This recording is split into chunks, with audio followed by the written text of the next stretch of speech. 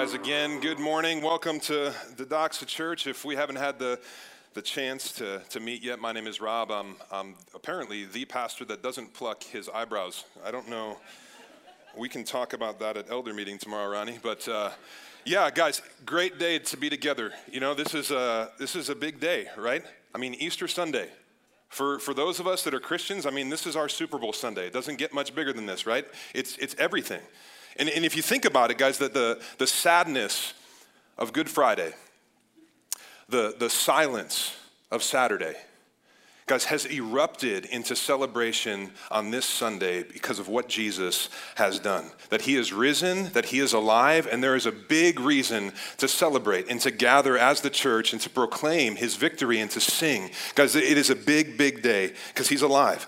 This is the thing for Christianity. It rises and falls on the resurrection. It's absolutely necessary because consider this, guys. If Jesus is dead, then Christianity is dead. But if Jesus is alive, then Christianity is completely alive. The Apostle Paul says it this way. You can look on the screen. In 1 Corinthians chapter 15, Paul, he says this: if Christ has not been raised, your faith is futile and you are still in your sins. And it's important for us as we gather together, guys, is to know this, is that apart from the resurrection of Jesus, there is no Savior. There's no salvation, there's no forgiveness of sin, and there's no hope for eternal life with God. That apart from the resurrection, Jesus is just simply reduced to yet another good but dead man. And really of no significance and help to any of us if it's not true. I mean, plainly stated, guys, Jesus without the resurrection means that a few billion people that are gathered around the world right now to celebrate Easter and to declare and to worship Jesus as God, they're just gullible. And their faith and their hope is really, quite honestly, just foolish. And so all that to be said, guys, the doctrine of the resurrection of Jesus is without question profoundly important for us and significant. That if the resurrection is true, that means literally all of our eternities hang in balance with faith in Jesus. But if it's not true, on the flip side, right, that every church, this church, we need to close our doors. Guys like me, we need to be fired, and I need to be looking for another job because it's all false. And so if it's that important, we need to have certainty, all right, about the validity of the resurrection. Because if we have certainty, then, guys, you can just sit there and make a good decision. That if you're presented with the facts and the information, it is then that we can actually make a decision of what to do with Jesus. And the best way, guys, for us to examine and to consider the resurrection for the purpose of having certainty is not through spirituality, all right? It's not through philosophy, but it's through history. And this is what we're going to do today, okay?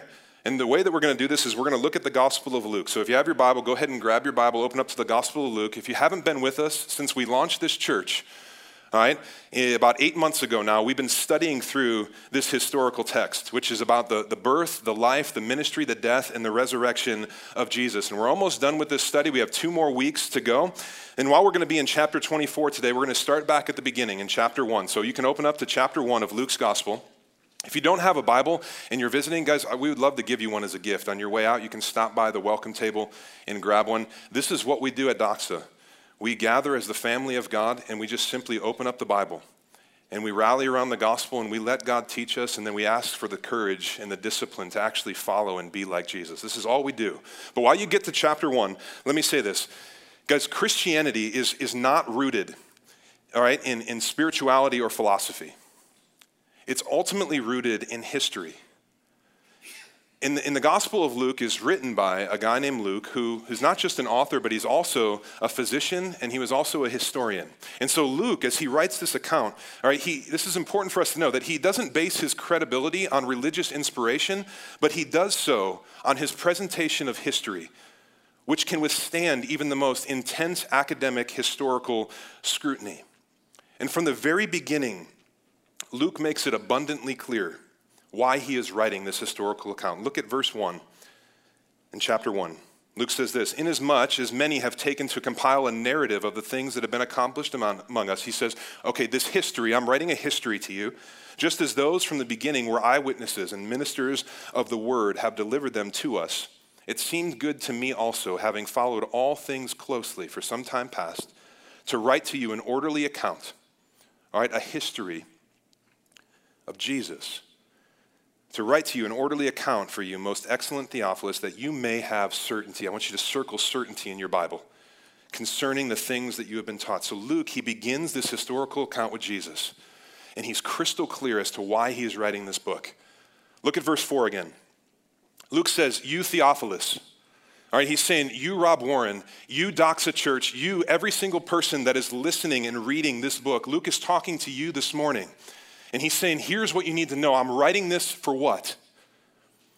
That you can have certainty in all things concerning Jesus, especially the resurrections, what validates everything about Jesus. And the way that he does this, guys, the way that he seeks to give us certainty is he seeks to give us a steadfast theology based upon good history. And you need to know, as we get into this historical account today, this is actually good history. This is not like mythology. This isn't a children's book. This is actual history. If you're a history guy or girl, I studied history in college. Sir William Ramsay is for sure a name that you have heard before. All right, one of the most famous scholars of world history, known and respected all over the world as a historian. For much of his life, he doubted the historicity of Luke. All right, he would say, okay, I know that there's this declaration that Christians say he was a historian. I don't believe that it's actually true. And so what he decided to do is give much of his life to researching the Gospel of Luke to find out if it was historically accurate. And as he came to a conclusion of his writing and his study, this is what he said, and I quote, Luke's history is unsurpassed in regards to its trustworthiness. He uses names of officials and very specific details and people as he has searched it out, and it's emphatically true and reliable history. Because what we're about to look at is rooted in that type of accurate history. And so Luke is saying to us, I'm working with God through the power and the presence of the Holy Spirit so that you can know for certain these things about Jesus are true. And so that you can be with, stay with, and enjoy your life with God now and in eternity. And this is my goal as we look at this. So turn to Luke chapter 24. So from the first chapter to the last. All right, and here's where we're at in our study. Luke chapter 22, Jesus is betrayed. His best friend betrays him, turns him over to the officials to be arrested. Chapter 23, Jesus is handed over to the governing rulers and authorities. They sentence him to be scourged and ultimately to be crucified. Jesus, he dies at the end of chapter 23. And he's buried in a rich man's tomb named Joseph of Arimathea. And at this point in human history, there is really no disagreement as to what Luke has just put forth as true. All right, that recorded history, you can't deny that Jesus was a real man. You can't deny that Jesus actually died, and you can't deny really that Jesus was even crucified and buried. All right, you don't need a Bible for that. You don't need faith. You just need a history book. This is what is happening. But while there's not any contention with that, as we get into chapter 24, this is where some disagreement and some skepticism kind of comes in. Not just from people today, but from his disciples back then, which we'll see. But chapter 24 gives way to what we call Easter and causes some issues. So let's read this. Luke chapter 24, verse 1. But on the first day of the week, at early dawn, they went to the tomb, taking the spices that they had prepared, and they found the stone rolled away from the tomb. But when they went in, they did not find the body of the Lord Jesus. While they were perplexed about this, behold, two men stood by them in dazzling apparel. And as they were frightened and bowed their faces to the ground, the men said to them, Why do you seek the living among the dead? He is not here, but has risen. Remember how he told you, while still in Galilee, that the Son of Man must be delivered into the hands of sinful men and be crucified, and on the third day rise. And they remembered his words. And returning from the tomb, they told all these things to the 11 and to all the rest. Now it was Mary Magdalene and Joanna, and Mary, the mother of James, and other women with them, who told these things to the apostles. But these words seemed to have them idle tale, and they did not believe them. Peter rose and ran to the tomb. Stooping and looking in, he saw the linen cloths by themselves and went home, marveling at what had happened. Now, in this account of the resurrection, Luke gives us a bunch of things to consider, but he specifically gives us 6 historical realities by which he means to give us certainty in our faith and our Jesus and our eternity. All right? But as we hear Luke's gospel account of this resurrection, guys, it's not difficult to see why some people are tempted to just dismiss this record as like an old wives' tale or some type of mythology. I mean, honestly, no matter how Christian you are, whether you popped out of your mother's womb and your first word was Jesus, right? Or you're still figuring it out, you read this and you can honestly say, okay, there's some difficulty in understanding this. I mean, really? You're telling me a dead guy rose. I haven't seen that yet. It's crazy. And if you look back to verse 11, if that's you and you're kind of like having this good, skeptical view of this, verse 11 would put you in the same place as the apostles, that they heard this news from these women and they were like, there's no way this is true. This has got to be crazy. This is nonsense. But remember Luke's objective, to give us certainty. He wrote everything to give us certainty. Although it might seem crazy and hard to believe, it's emphatically true. And it's rooted in history. So I want to give you 6 historical, biblical, circumstantial pieces of evidence and reality that we find in Luke's text right here to ultimately give us certainty. Guys, and I'll say this, as I'm giving this, it's my hope that if you're not a Christian today and you're here, I pray and hope that you give your life to Jesus. Because today is a great day for that, and I'm going to give you 6 reasons why you can trust in Jesus. Number 1, look back at verse 1. But on the first day of the week, at early dawn, they went to the tomb. I want you to circle the tomb in your Bible. They went to the tomb taking spices they had prepared. And guys, I think this is incredibly significant and works to give us certainty. Do you know, like, the reality is that we do not actually know where the tomb of Jesus is located. I mean, we have a few good guesses as we can trace back like historical records to Joseph of Arimathea because he was a rich man, he had this tomb, but we're not really completely sure of where this tomb is because it was never enshrined. And that in itself is significant, all right? Because very different from other tombs around the world and other major places where founders of religions are buried. That you can go to tombs all around the world of these religious founders, and you can know for certain that they're there, that their bodies are there because people have been visiting there consistently since they had died. For example, if you look at Judaism, right? Abraham, the founder, he's buried in the city of Hebron, and many go there and remember him. People who follow Buddhism can go to a place in India, right, where some of Buddha's cremation remains still are located. His body was cremated, so they're not all there, but we know for certain that they're there because people have been visiting there and worshiping, and they will tell you that part of Buddha's remains are there. Muhammad, the founder of Islam, is buried in Medina. And in the same way, people go there, and they make pilgrimages there, and treks there, and these sacred trips. And we could keep going. But the point is this, is that do you know who is buried in Abraham's, and Buddha's, and Muhammad's tomb? Okay. Abraham, Buddha, and Muhammad, they're there. You know who's buried in Jesus' tomb? Nobody.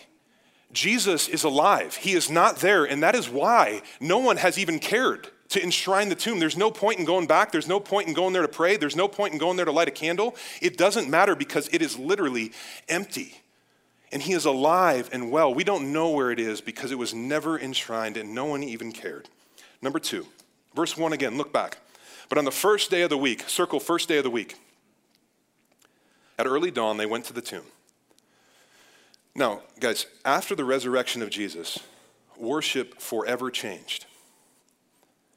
All right, the ancient historian Pliny the Younger recorded that Christians began gathering at sunrise on Sundays to worship Jesus. And you need to understand, because that doesn't sound big because you're here at well, it's not sunrise. If it was at sunrise, you guys would not come, okay? But you got to understand how significant this is, all right? Because for Jews, the Sabbath, which was observed on Saturdays, the last day of the week, it was a huge deal for them.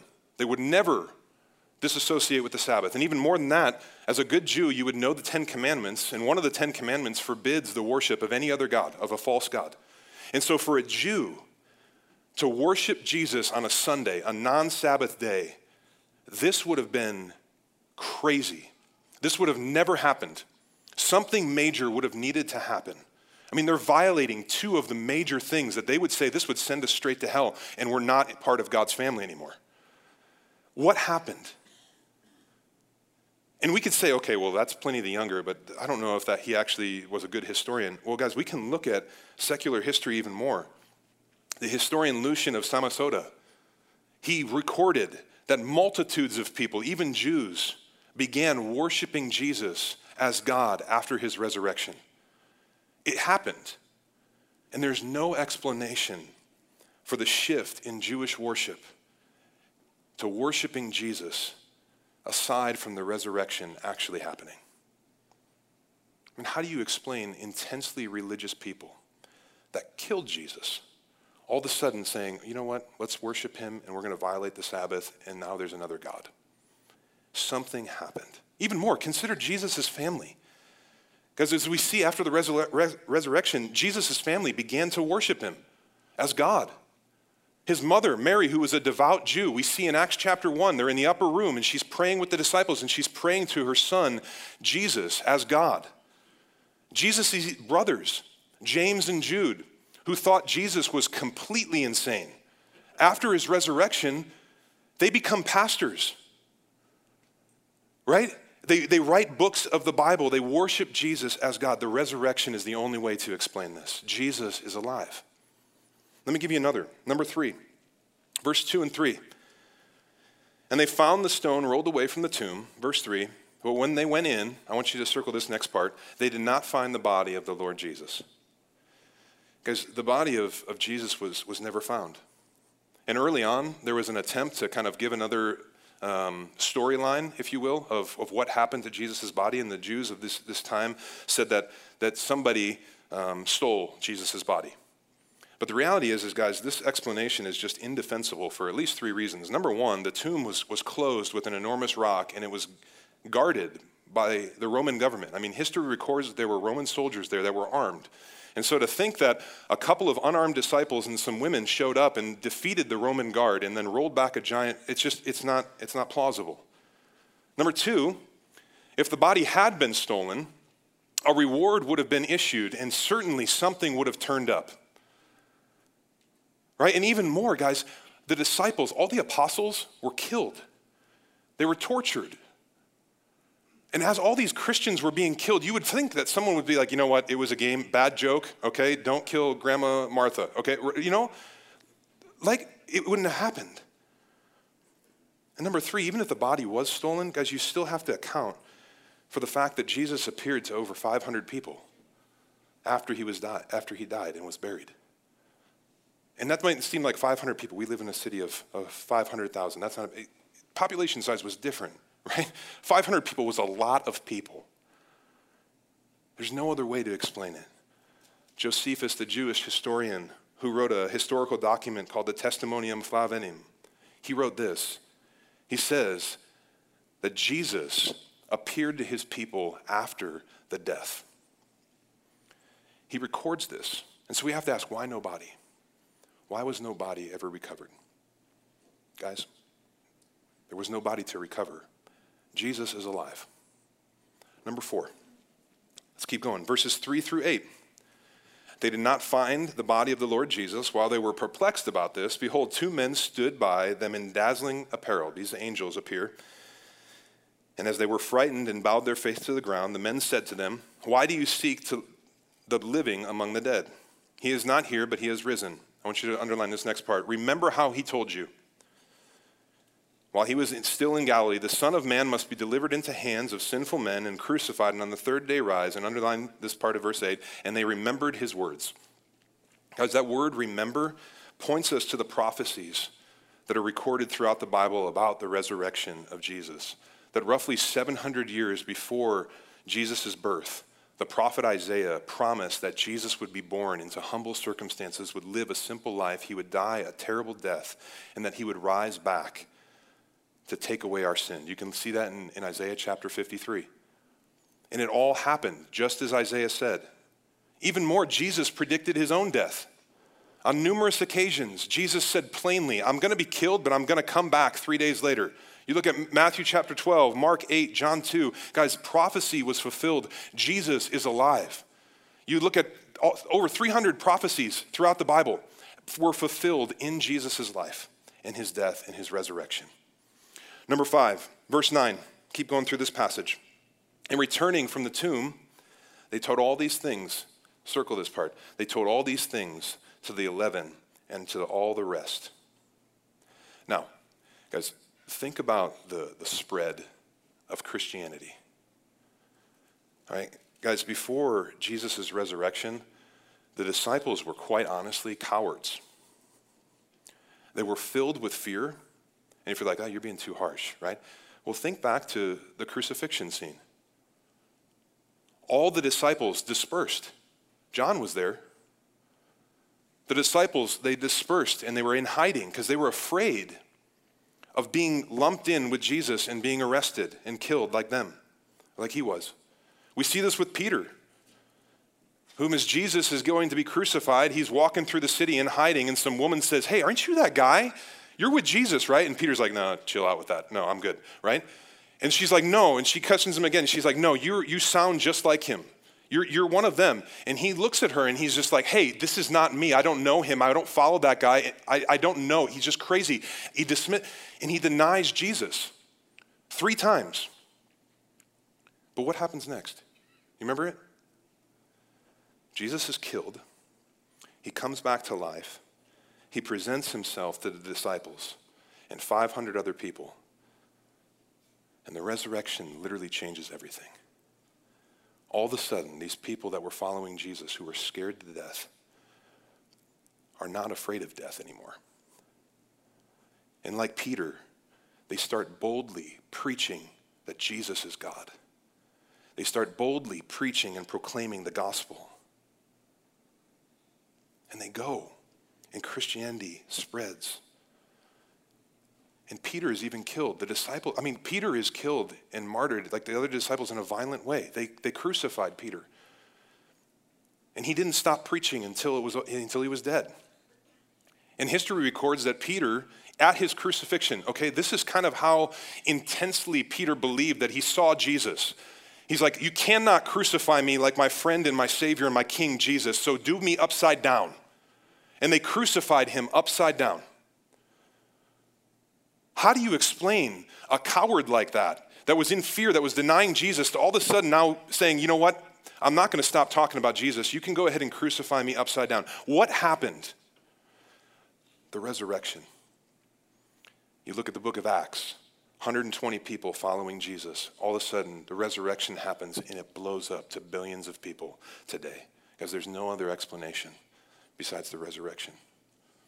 If you woke up this morning, you saw that in Sri Lanka, there was a bombing of Christian churches during Easter celebrations. Over 200 people at this point that I've known, over 207 people, Christians, were killed for their faith.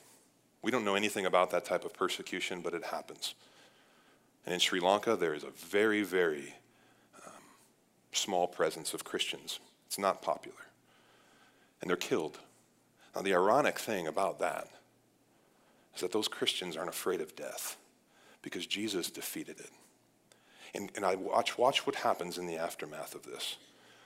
Christianity in Sri Lanka is not going to be like, oh my gosh, like we should chill out about Jesus, because maybe this whole thing isn't real. God is going to move, and the gospel is going to go forward, and the church is going to be built, and more people are going to come to know Jesus, because this is what the Holy Spirit of God does. He empowers his people to be bold, because Jesus is alive. This is what's happening.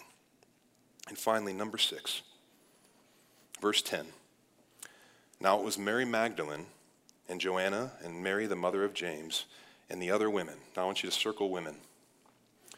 Consider the women. Women discovered the tomb of Jesus. In our day, in our city, this might not seem like a big deal, all right, but you need to understand, in first century Judaism, all right, women were not highly esteemed, and their testimony, guys, was not even admissible in a court of law. I mean, a Jewish man in his prayers every day would thank God in the morning that he had not been born a Gentile or a woman. And that sounds like insane, like you're like, oh my gosh, like bring him to Madison, right? But right, this is insane. And it is insane, it's terrible. But this is historical facts.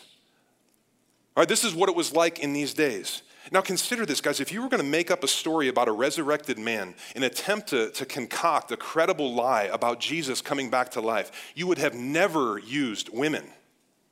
Never.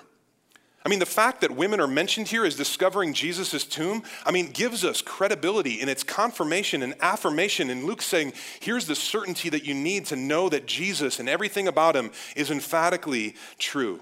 And I hope, guys, as you're hearing all of this and wrestling with what Luke is giving us here, that you're beginning to have this sense of certainty, right? That following Jesus, right, is not just getting caught up in spirituality. It's not just getting caught up in emotions. It's rooted in academia. It's rooted in history. This is what happened, and Luke is saying that here you can have certainty. And I hope that you're beginning to experience this, that Jesus is alive, the resurrection is true. And I love, guys, how he concludes this. Luke wraps up the account of the resurrection by showing us the response of Peter. Right? And it gives us the overall message of the resurrection. Look at verses 10 through 12. Now it was Mary Magdalene and Joanna and Mary, the mother of James, and the other women with them who told these things to the apostles. But these words seemed to them an idle tale, and they did not believe them. Okay, they were just like, okay, these women are crazy. Well, I don't know what they're smoking. They were at the tomb. They found something. They're coming back. I'm not doing this. But look what happened. But Peter. Circle but Peter. But Peter, what did he do? He rose and ran to the tomb, stooping and looking in. He saw the linen cloths by themselves, and he went home marveling at what had happened. Because try to put yourself in the shoes of the men and women following Jesus after he had been killed. You've given so much to this guy, that he's your teacher. He claimed to be God. You put all your hope in him and your trust in him as your friend, but not just your friend, your king and your savior, the one who is going to claim to give you eternal life. You sold your possessions. You walked away from businesses. You walked away from family and friends, and you're following Jesus. You literally have given up everything to follow this guy. And now you watch him be killed and buried. And you're sitting there just completely confused, dejected, and just paralyzed, questioning everything. I picture the disciples kind of like a football team sitting in the locker room at halftime when they're losing 50-0. Right? And they're just like, what the heck is going on? I don't know what just happened. This is not how I played it out. I know one thing, I'm not going back out on the field. And the disciples, they're sitting there. And then they see the leader. They see Peter with the C on his chest, the captain of the team. And they're looking at him. And Peter has messed up more than anyone. He's denied Jesus. And you can almost picture what Peter would be like, sitting there in that silence of Saturday.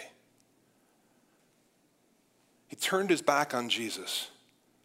He denied him, not just once, but 3 times. And he's probably playing back that scene.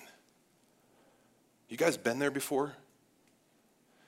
You mess up big, and then for days, weeks, months, years, some of you are still living in that 20 years ago, and you replay that moment, and you're like, man, I just wish I could go back and tell little Rob, don't do that. Peter's sitting there in that silence, in that guilt. And all of a sudden, he hears, hey, the tomb is empty. It's one of those moments that Peter, it just changed everything. He's like, the tomb is empty. Jesus isn't there. And Peter hears this, and what does he do? He hops up. These other guys that he's with are like, you guys are crazy, right? And he hops up and he starts running. He's running to check it out. Why? Guys, you ask why. Why is he running? This was his only hope, wasn't it? This was literally his only hope, that if Jesus is alive, and he certainly has the message for his disciples and his friends that he's alive, And Peter is thinking like, okay, he's got something to share with us, his group of friends, his followers, and maybe there's some hope for me. And so he runs. And guys, there is hope for Peter, and he runs after it. And this is actually the wonderful story of the resurrection, that there is hope for those of us who have really messed up in a big way. This is the beautiful story of the resurrection. There's hope for those of us and those of you who are broken, you're messed up, you're sinful, you're immoral. You're fill in the blank. And this hope comes from the truth that because of what Jesus did, we can trust all that he said. And I want you to know this, guys. I don't follow Jesus because of what he said. I really don't. There's been a ton of great people that have lived throughout the history of the world that have said a lot of great things. No. I don't follow Jesus because of anything he said. I follow Jesus because of what he did. And because of what he did, it validates everything that he said. And the message of the resurrection is that you are more broken and sinful than you can even imagine, but you are simultaneously more loved than you can even fathom. It's the gospel, the good news of Jesus. And I want you to know, guys, you are Peter.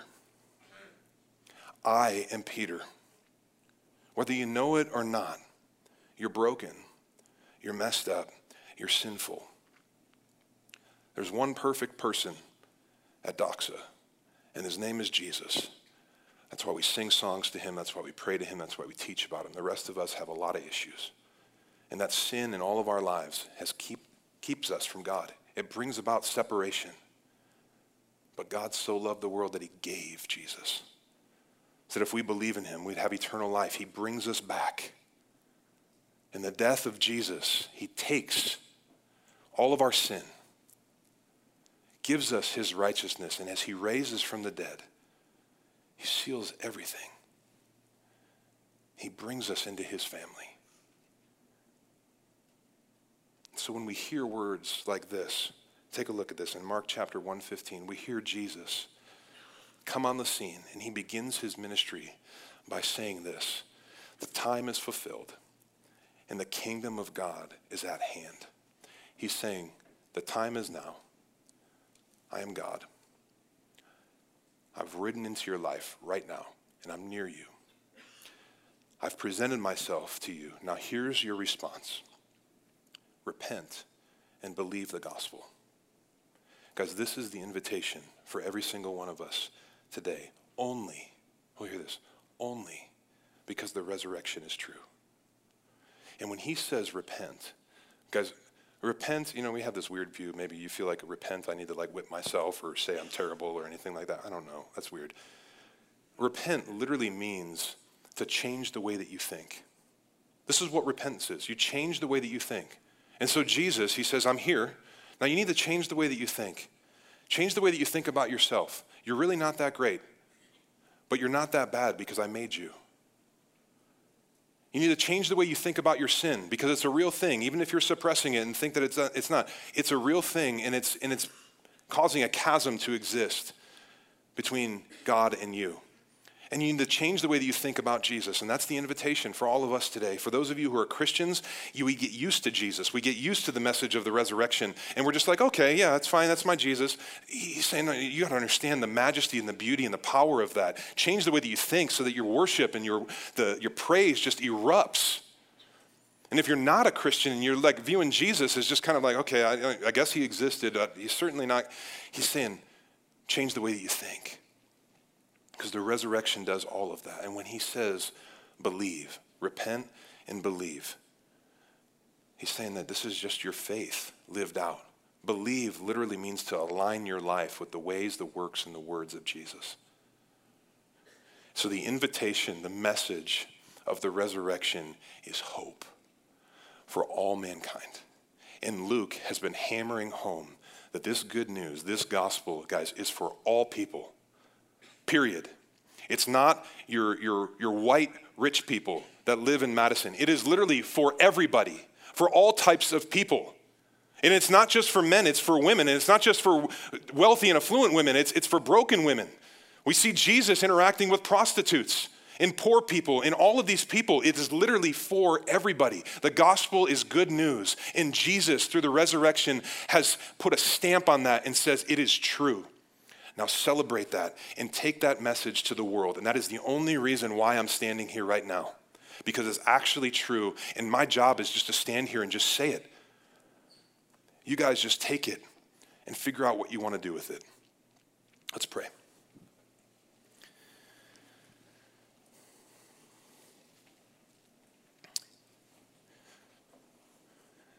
God, it's times like this that I can hear myself talk and be convicted that I don't even know if I have fully let that sink in of what you've done through the resurrection. And so, Jesus, thank you. Thank you for looking at a man like me, just like pathetic, weak, running away from you with everything that I had. And in those moments, those darkest moments of sin and just taking advantage of other people and just being just a pathetic excuse for a man, you broke in and you said, I love you. And you're worth it. And you died in my place for my sin, and you rose to secure eternity for me. And I just thank you that that is true. And so would you help us all to wrestle with what this means for us as individuals. Don't let us just move out of this moment without even giving a consideration, but let this just well up in certainty that we would come to you, Jesus, as our great God and King and Savior. We pray this in Jesus' name. Amen.